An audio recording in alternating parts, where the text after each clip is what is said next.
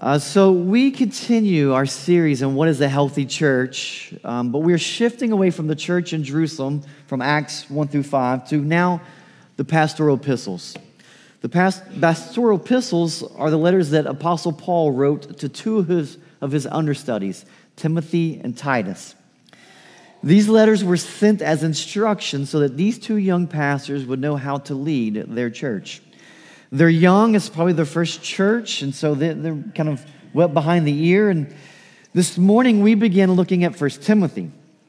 And we're not going to get very far. In fact, I'm just going to do a quick survey of some of the key themes and the purpose found in 1 Timothy. I'm going to spend most of our time today looking at how the church that Timothy pastors, how it actually got started.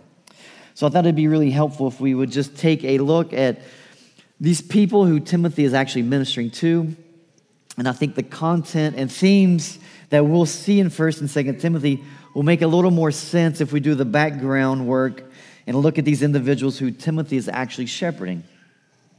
So let's read the first 7 verses of 1 Timothy chapter 1, and then we'll look back to see how this church got its miraculous start. So let me pause and pray for us this morning. Father God, you are mighty. You are worthy of all of our praise. And Lord, this morning we desire to know you better. We desire to be a pleasing church, one that wants to honor you. Lord, we want your Son to have a pure and spotless bride. So Lord, please teach us how we ought to behave as his bride. And then give us the grace to live out those same ways.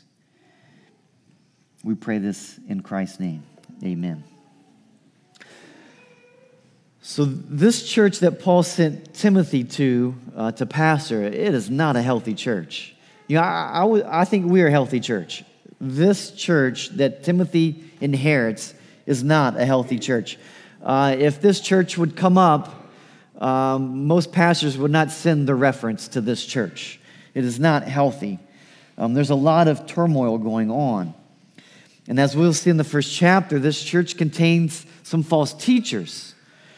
And so Paul sends Timothy to pastor, to lead this church where there's already these false teachers who are older than Timothy, and Timothy's got to bring this congregation to order. Paul gives his purpose to Timothy in what we would call chapter 3. Paul states in chapter 3, verse 14, I hope to come to you soon, but I'm writing these things to you so that if I delay, you may know how one ought to behave in the household of God, which is the church of the living God, a pillar and buttress of the truth. So why is Paul writing? He says, I am writing these things to you, writing directly to Timothy, indirectly to us. I'm writing these things to you so that if I delay, this shows that at some point Paul wants to come back to Ephesus.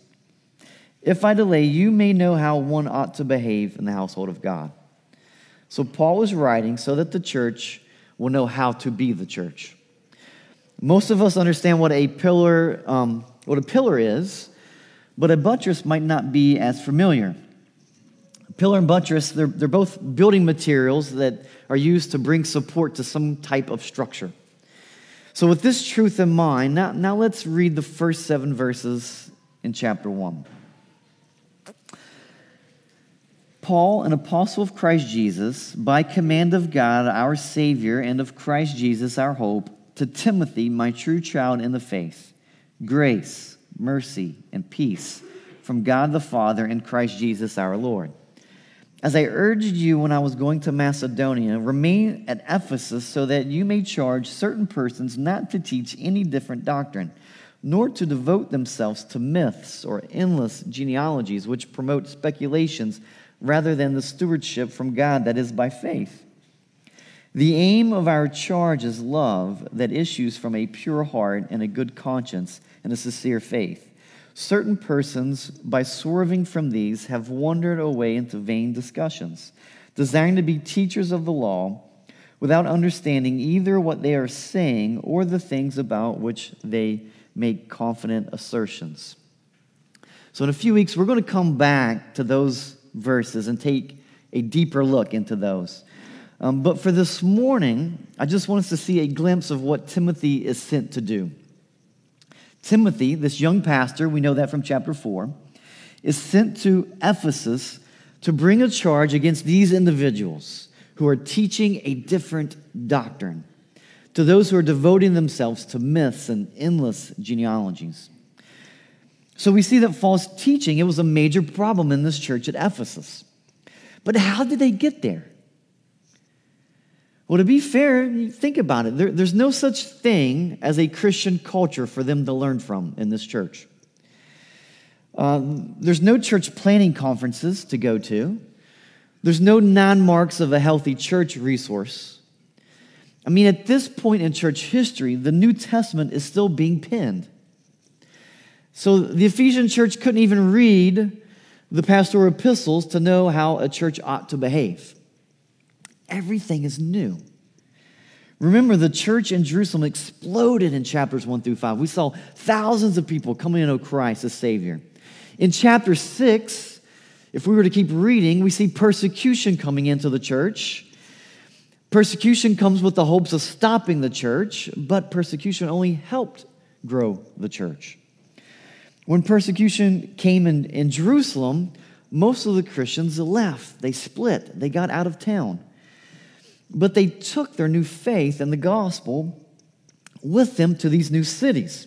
So all these Gentile cities, they began to see these local congregations becoming established. Ephesus was one of those cities. So Christians were coming to Ephesus as a major city. And in Acts 19, Paul pays a visit to Ephesus. And God uses his time there in a powerful way. So let's just flip back to Acts 19 or scroll back or select, I don't know, whatever device you're using. And let's look at how this church gets its start so we can see maybe some of the background to who Timothy is actually ministering to when Paul's writing this letter to him that we would call 1 Timothy. So Acts 19, verse 1 says, And it happened that while Apollos was at Corinth, Paul passed through the inland country and came to Ephesus. There he found some disciples, and he said to them, Did you receive the Holy Spirit when you believed? And they said, No, we have not even heard that there is a Holy Spirit. And he said, Into what then were you baptized? They said, Into John's baptism. And Paul said, John baptized with the baptism of repentance, telling the people to believe in the one who was to come after him, that is, Jesus. On hearing this, they were baptized in the name of the Lord Jesus. And when Paul had laid his hands on them, the Holy Spirit came on them, and they began to speak in tongues and prophesying. There were about 12 men in all. So we've seen this pattern. That was in Acts 2. We see it a couple times throughout Acts. And this just shows you how these churches were being established outside of the Christian culture. They say they have not even heard that there is a Holy Spirit. So everything's new. Keep that in mind. There's not a church on every corner in Ephesus at this point. Okay, they wouldn't even use that language. Like when we say there's a church on every corner, usually we're talking about what?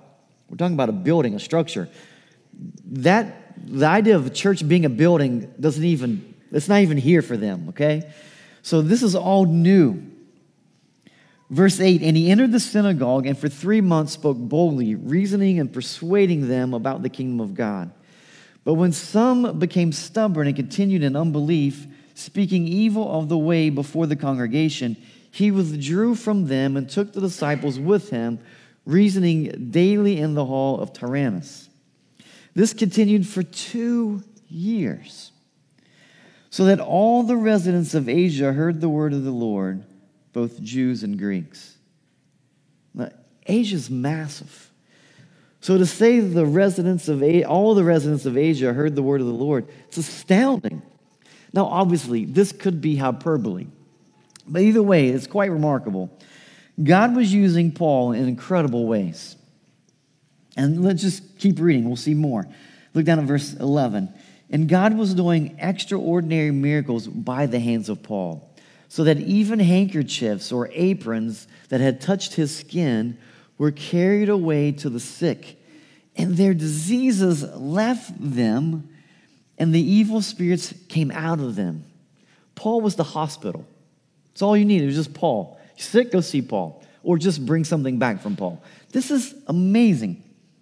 We saw something similar in Acts 5. Remember where people were bringing the sick out to Peter, hoping that even his shadow would just cast upon them? And now it's Paul's turn for God to show off his power. And I would just remind you our rule from last week. When you're reading a narrative, which is what Acts is, we have to keep in mind that narrative is not normative. That is, that this is describing what is happening, not prescribing what will or should happen. So, sadly, there's a lot of false teachers, shady men, charlatans that will take advantage of well-meaning Christians by using this verse. There are televangelists who will tell people if they send me your money, then we will send you an anointed prayer cloth. And it's based off this verse that you'll get this prayer cloth in the mail, and if you're sick, then you'll be healed. You can even find these on Amazon or even Etsy. People are just making money off, well-meaning Christians. The idea behind the prayer cloth is that somehow we have figured out how God works. That the miracles of God can be boiled down to some type of formula. A plus B equals C. Some holy man plus a handkerchief touched by said holy man equals miraculous power, healings. But what's missing from that equation? God. If God isn't in it, then there is no power. The passage says that God was using Paul in a miraculous way. So these prayer cloths, they're nothing more than hocus pocus. It's all a sham, in my opinion. So people in Ephesus were being healed from diseases and from evil spirits, which then brings us to our next section in Acts 19. This is kind of a strange passage. Verse 13, we see a different type of power here. Then some of the itinerant Jewish exorcists undertook to invoke the name of the Lord Jesus over those who had evil spirits, saying, I adjure you by Jesus whom Paul proclaims. 7 sons of a Jewish high priest named Sceva were doing this. But the evil spirit answered them, Jesus I know, and Paul I recognize, but who are you? And the man in whom was the evil spirit leaped on them, mastered all of them, and overpowered them, so that they fled out of that house naked and wounded. And this became known to all the residents of Ephesus, both Jews and Greeks. And fear fell upon them all, and the name of the Lord Jesus was extolled. These Jewish exorcists, they were best known for offering like these strange Hebrew incantations. As we will see, the Ephesians were drawn towards like sorcery, witchcraft. They loved idols. They were polytheistic. They would worship anything that would provide a cure or a blessing for a price. It was common for charlatans like these guys to borrow names like they do here with Jesus for their incantations. So apparently they've maybe observed Paul for a while doing this, using Christ's name. And so after watching that, this particular group of pretenders decide to cash in on Jesus' name, but their attempt backfired greatly. These 7 sons of Sceva attempted to use Jesus' name just like Paul, but the evil spirit replies, I know Jesus, and I recognize Paul, but who in the world are you guys? And then the man in whom the evil spirit leaped on them, mastered all of them, overpowered them, so they fled out of the house naked and wounded, and this became known to all the residents of Ephesus, both Jews and Greeks, and fear fell upon them all, and the name of the Lord Jesus was extolled. Listen, anytime you lose a fight, it's a bad day. But when you lose a fight and you and your brothers end up running out naked, it's a really bad day. But notice how the dominance of this evil spirit didn't draw attention to the evil spirit. What did it do here? It drew attention to Jesus. This became known to all the residents of Ephesus, and fear fell upon them all. You would think fear of the evil spirit, and they would pay attention to that, but then it says, and the name of the Lord Jesus was extolled. Here we're reminded that Satan cannot stop the church, cannot stop God moving. Verse 18, also many of those who were now believers came, confessing and divulging their practices. And a number of those who had practiced magic arts brought their books together and burned them in sight of all. And they counted the value of them and found it came to 50,000 pieces of silver. So the word of the Lord continued to increase and prevail mightily. This is what true confession and repentance looks like. Luke says believers were confessing and divulging or making known their practices, showing us that it's possible to be a believer and still have sin in your life. And it seems like some of them realized, maybe for the first time, that faith in Jesus and participation in magic and the occult were incompatible. Two don't go together. It's like there's no Christian culture, so they didn't grow up in church or knew a little bit about church. They didn't, leave the faith and now coming back. Everything is new. So they came to know Christ, but at the same time did not realize practicing magic was incompatible with the gospel until this moment. And you will see this type of behavior in new believers all the time, especially if they've not been around church culture. Now, oftentimes, new believers don't know what it looks like to live a Christian life.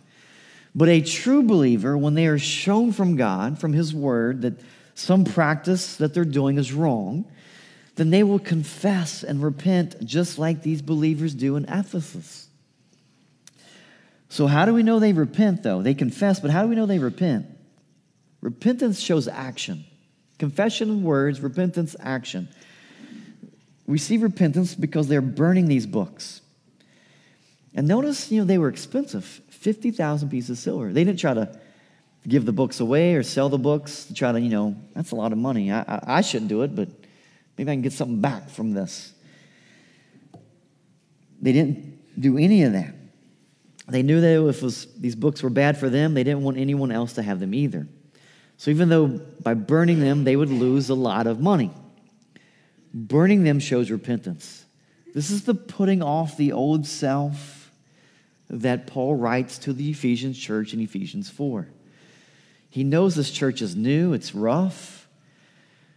And so there's this putting off the old self, being renewed in the spirit of your mind, putting on the new self, created after the likeness of God, Ephesians 4 tells us.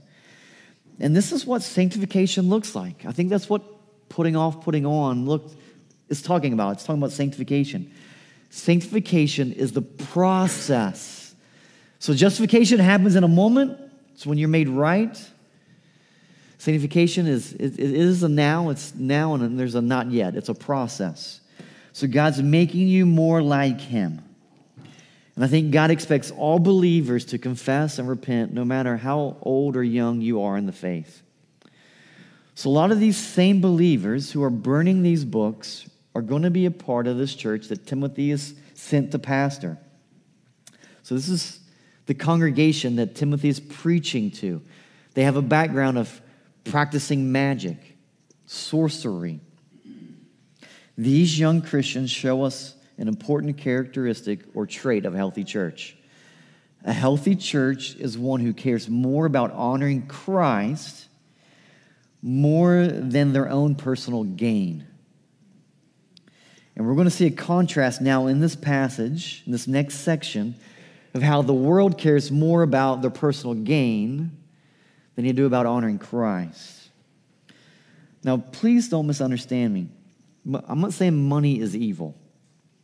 It is the love of money that is the root of all kinds of evil. And guess what New Testament book that verse actually comes from? 1 Timothy. So the love of money, it's an issue for this church at Ephesus. Some commentaries say that these 50,000 pieces of silver could be as much as hundreds of thousands of dollars. And so they're burning that money that they could be, getting back that they had spent for these books. They burned them all because honoring Christ was more important than getting some money for these books. So now let's read the contrast from what a healthy church, where they're burning these books, it's more about honoring Christ than personal gain. Now let's look what it looks like for personal gain in verse 21.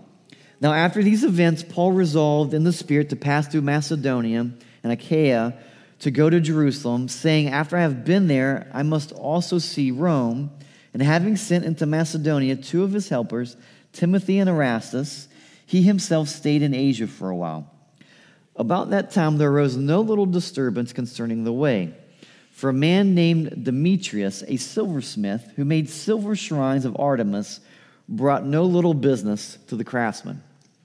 Okay, if we're going to understand the Ephesians, then we have to understand who Artemis is. This would be like trying to figure out who Huntington is without ever visiting Marshall or finding anything out about Marshall. Or maybe visiting Point Pleasant. If you're not from around here, Point Pleasant is just right up Route 2, just a little north of us. It's like visiting Point Pleasant without ever trying to find out who the Mothman is, okay? If you're going to be from around Point Pleasant, you got to know who the Mothman is. The temple of Artemis was the hub of Ephesians' economic life. You would come to the temple of Artemis, you would make deposits, take out a loan. It was kind of like a bank. It's a place of worship as well. Not only was it the main financial institution in Asia, it was also an impressive, massive, brilliantly, made, constructed building. Today, it's one of the 7 ancient wonders of the world. This is what people think it used to look like. Today, it doesn't look like that. There's remains of it today. But Artemis was this Greek god. She was Artemis in Greek mythology and Roman mythology. Her name was Diana. Her worshipers believed her image had fallen from heaven and was housed inside her temple. She was the goddess of nature, who was believed to protect and preserve. She was known as the fertility god. So if you had trouble getting pregnant, you would make sacrifices to Artemis. Or if your crops were barren, then you could ask Artemis to bring life to your crops. But now Paul's walking around Ephesus preaching a message about a crucified and risen Savior with a far more power than Artemis could claim. Some Ephesians, we've seen that they've exchanged their idols of Artemis for worship of this living Christ. But others, like Demetrius, they were furious about what Paul was preaching. Verse 25, Demetrius, gathered together with their workmen in similar trades and said, "Men, you know that from this business we have our wealth. And you see and hear that not only in Ephesus, but in almost all of Asia, this Paul has persuaded and turned away a great many people, saying that gods made with our hands are not gods. And there is danger not only that this trade of ours may come into disrepute, but also that the temple of the great goddess Artemis may be counted as nothing, and that she may even be deposed from her magnificence, she whom all Asia and the world worship." So because of Paul's preaching, people were coming to trust Jesus as their living Savior, which means that they had no more need of worshiping Artemis, which means they had no more need of buying idols made in the image of Artemis. Enter Demetrius. This is how he fits into our story. Demetrius, a silversmith, made these little silver shrines of Artemis. This was his livelihood. And now, because of this great revival happening all throughout Asia, as we see in verse 24, is bringing no business to the craftsman. It's hitting him in his pocket. See, Demetrius sounds like he actually cares about Artemis, but all he actually cares about is protecting his own god. Demetrius worshiped money, wealth, maybe comfort, security. Demetrius is driven by greed, not by his love for the goddess. He's driven by dollars, not by doctrine. And there are many today who may never bow down to a little statue, but will bow down to the god of money. You don't have idols in your homes, but you have plenty of idols in your hearts. And what idols do you bow down to? One of the easiest ways to find out who or what you worship or what you bow down to is simply to follow your emotions. Emotions are a gateway to your heart. What made you anxious this week? Why did you get angry? Why are you depressed? Why are you so jealous? When you feel or see these sinful emotions, take note because they're telling you what or who you worship. And that's exactly what we see in this passage. Demetrius, he's angered by Paul because Paul's preaching is interfering with Demetrius' God. It is costing him his wealth, and he won't stand for it. And now we see how it's impacting others as well. Look at verse 28. And when they heard this, they were enraged, and they were crying out, "Great is Artemis of the Ephesians." And so the city was filled with confusion, and they rushed together into the theater, dragging with them Gaius and Aristarchus, Macedonians who were Paul's companions in travel. But when Paul wished to go among the crowd, the disciples would not let him. And even some of the Asiarchs who were friends of his sent to him and were urging him not to venture into the theater. Now some cried out one thing, some another, for the assembly was in confusion. Most of them did not know why they had come together. Some of the crowd prompted Alexander, whom the Jews had put forward, and Alexander, motioning with his hand, wanted to make a defense to the crowd. But when they recognized that he was a Jew, for about 2 hours they all cried out with one voice, "Great is Artemis of the Ephesians." And when the town clerk had quieted the crowd, he said, "Men of Ephesus, who is there who does not know the city of the Ephesians is temple keeper of great Artemis, and of the sacred stone that fell from the sky?" Now that's an interesting phrase. The sacred stone could be a reference to like a meteorite, which fell from the sky, which might explain how Artemis got from heaven to earth. We don't know for sure, but this seems likely possibility of that reference. Verse 36, "Seeing then that these things cannot be denied, you ought to be quiet and do nothing rash. For you have brought these men here who are neither sacrilegious nor blasphemers of our goddess. If therefore Demetrius and the craftsmen with him have a complaint against anyone, the courts are open and there are proconsuls. Let them bring charges against one another. But if you seek anything further, it shall be settled in the regular assembly. For we really are in danger of being in charge with rioting today, since there is no cause that we can give to justify this commotion." And when he said these things, he dismissed the assembly. So this is the origin of the Ephesian church we see here in Acts 19. And this is some of the background to which Paul is writing to Timothy. So Paul knows these people. Many of them were saved because of his preaching. He deeply cares about them. He loves them. And now he is troubled because some false teachers have come into leadership and they're causing great harm to the church. So Paul sends Timothy to Ephesus to bring a charge to these false teachers. Healthy leadership is so important for a church. If your church doesn't have healthy leadership, it is not going to be a healthy church. You can be a healthy church, insert bad leadership, and it won't be too long before you are no longer a healthy church. So Paul knows he has to fix this. And Paul sends Timothy to bring good teaching, right doctrine into the church. Paul speaks much on the family, the roles of men and women in the home and in the church, a topic desperately needed for us today. Ultimately, Paul wanted Timothy to preach a true gospel to the Ephesian people.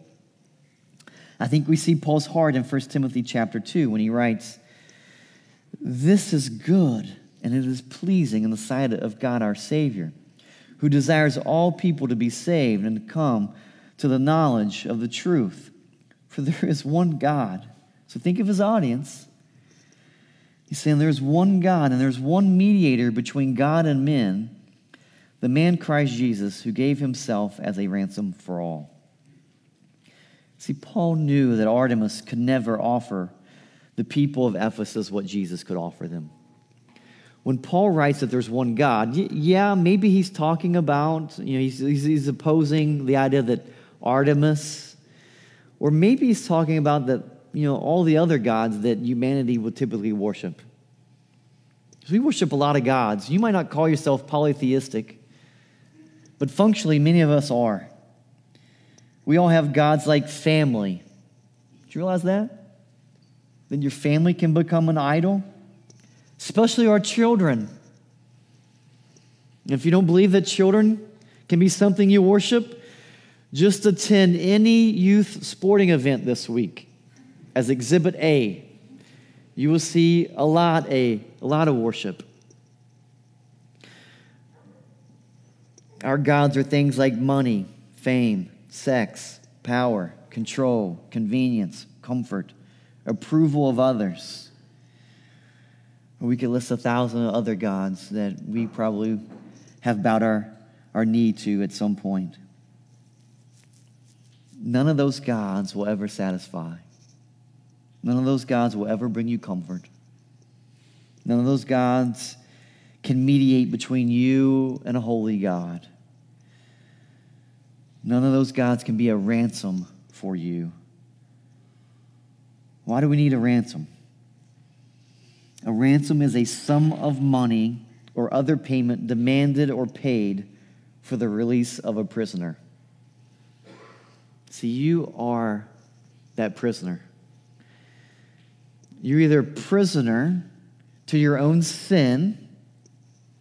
Everyone has a master. Your master is either sin, who will deceive you to think that your master is yourself, but you're wrong. Sin has been your master this entire time. Or your master is Christ, and he has control of your life. If Christ is your master, if you have surrendered, if you have confessed your sin and made Jesus your Savior, then this morning we invite you to take part of something that we call the Lord's Supper. The Lord's Supper is a tangible reminder of the ransom that was paid on our behalf. So we need a ransom because we were sinners. We had a debt that we couldn't pay. So Christ became that ransom. He became that debt for us. And so Jesus, when he was with his disciples on earth, he told them that he was leaving. He said, I've got to go. I've got to go to the cross. My blood's got to be shed for the forgiveness of your sin. So Christ dies in our place so that we can be forgiven. He says that his body is broken so that we can see what he went through. And so this morning, if you are a follower of Christ, we invite you to take of the Lord's Supper. So for us, you don't have to be a member of our church. Just if you are a Christian this morning, you come to either station. There'll be people there with 2 plates. One will have some bread. Just take a piece of bread, which represents the body of Christ. The other is a cup, and that represents the juice that's in it, represents the blood of Christ that was shed for forgiveness of sin. So as you take this, reflect on the reason you're taking this element today, these elements, is because you couldn't live the life that you need to live to be perfect. That Christ had to die in your place. And so whenever you're ready, you come and participate in the Lord's Supper. If you're not a Christian today, then just maybe examine your heart. Why aren't you a believer? Okay, so let me pray for us. Lord Jesus, thank you for this morning. I pray that you'd prepare our hearts to come to the table in a worthy manner, that we have confessed our sin, that maybe we're like the church at Ephesus, and maybe we didn't even realize things in our life that those things were sin. And maybe today you've revealed something that we've done, or that maybe we thought was okay, that was compatible with the Christian faith. Maybe you've revealed, maybe in this passage today, that there's something that is just not compatible. So I pray that you would give us the grace to confess those sins, to repent of those, So may we come to the table in a worthy manner. And I pray this in Christ's name. Amen. Whenever you're ready, you come.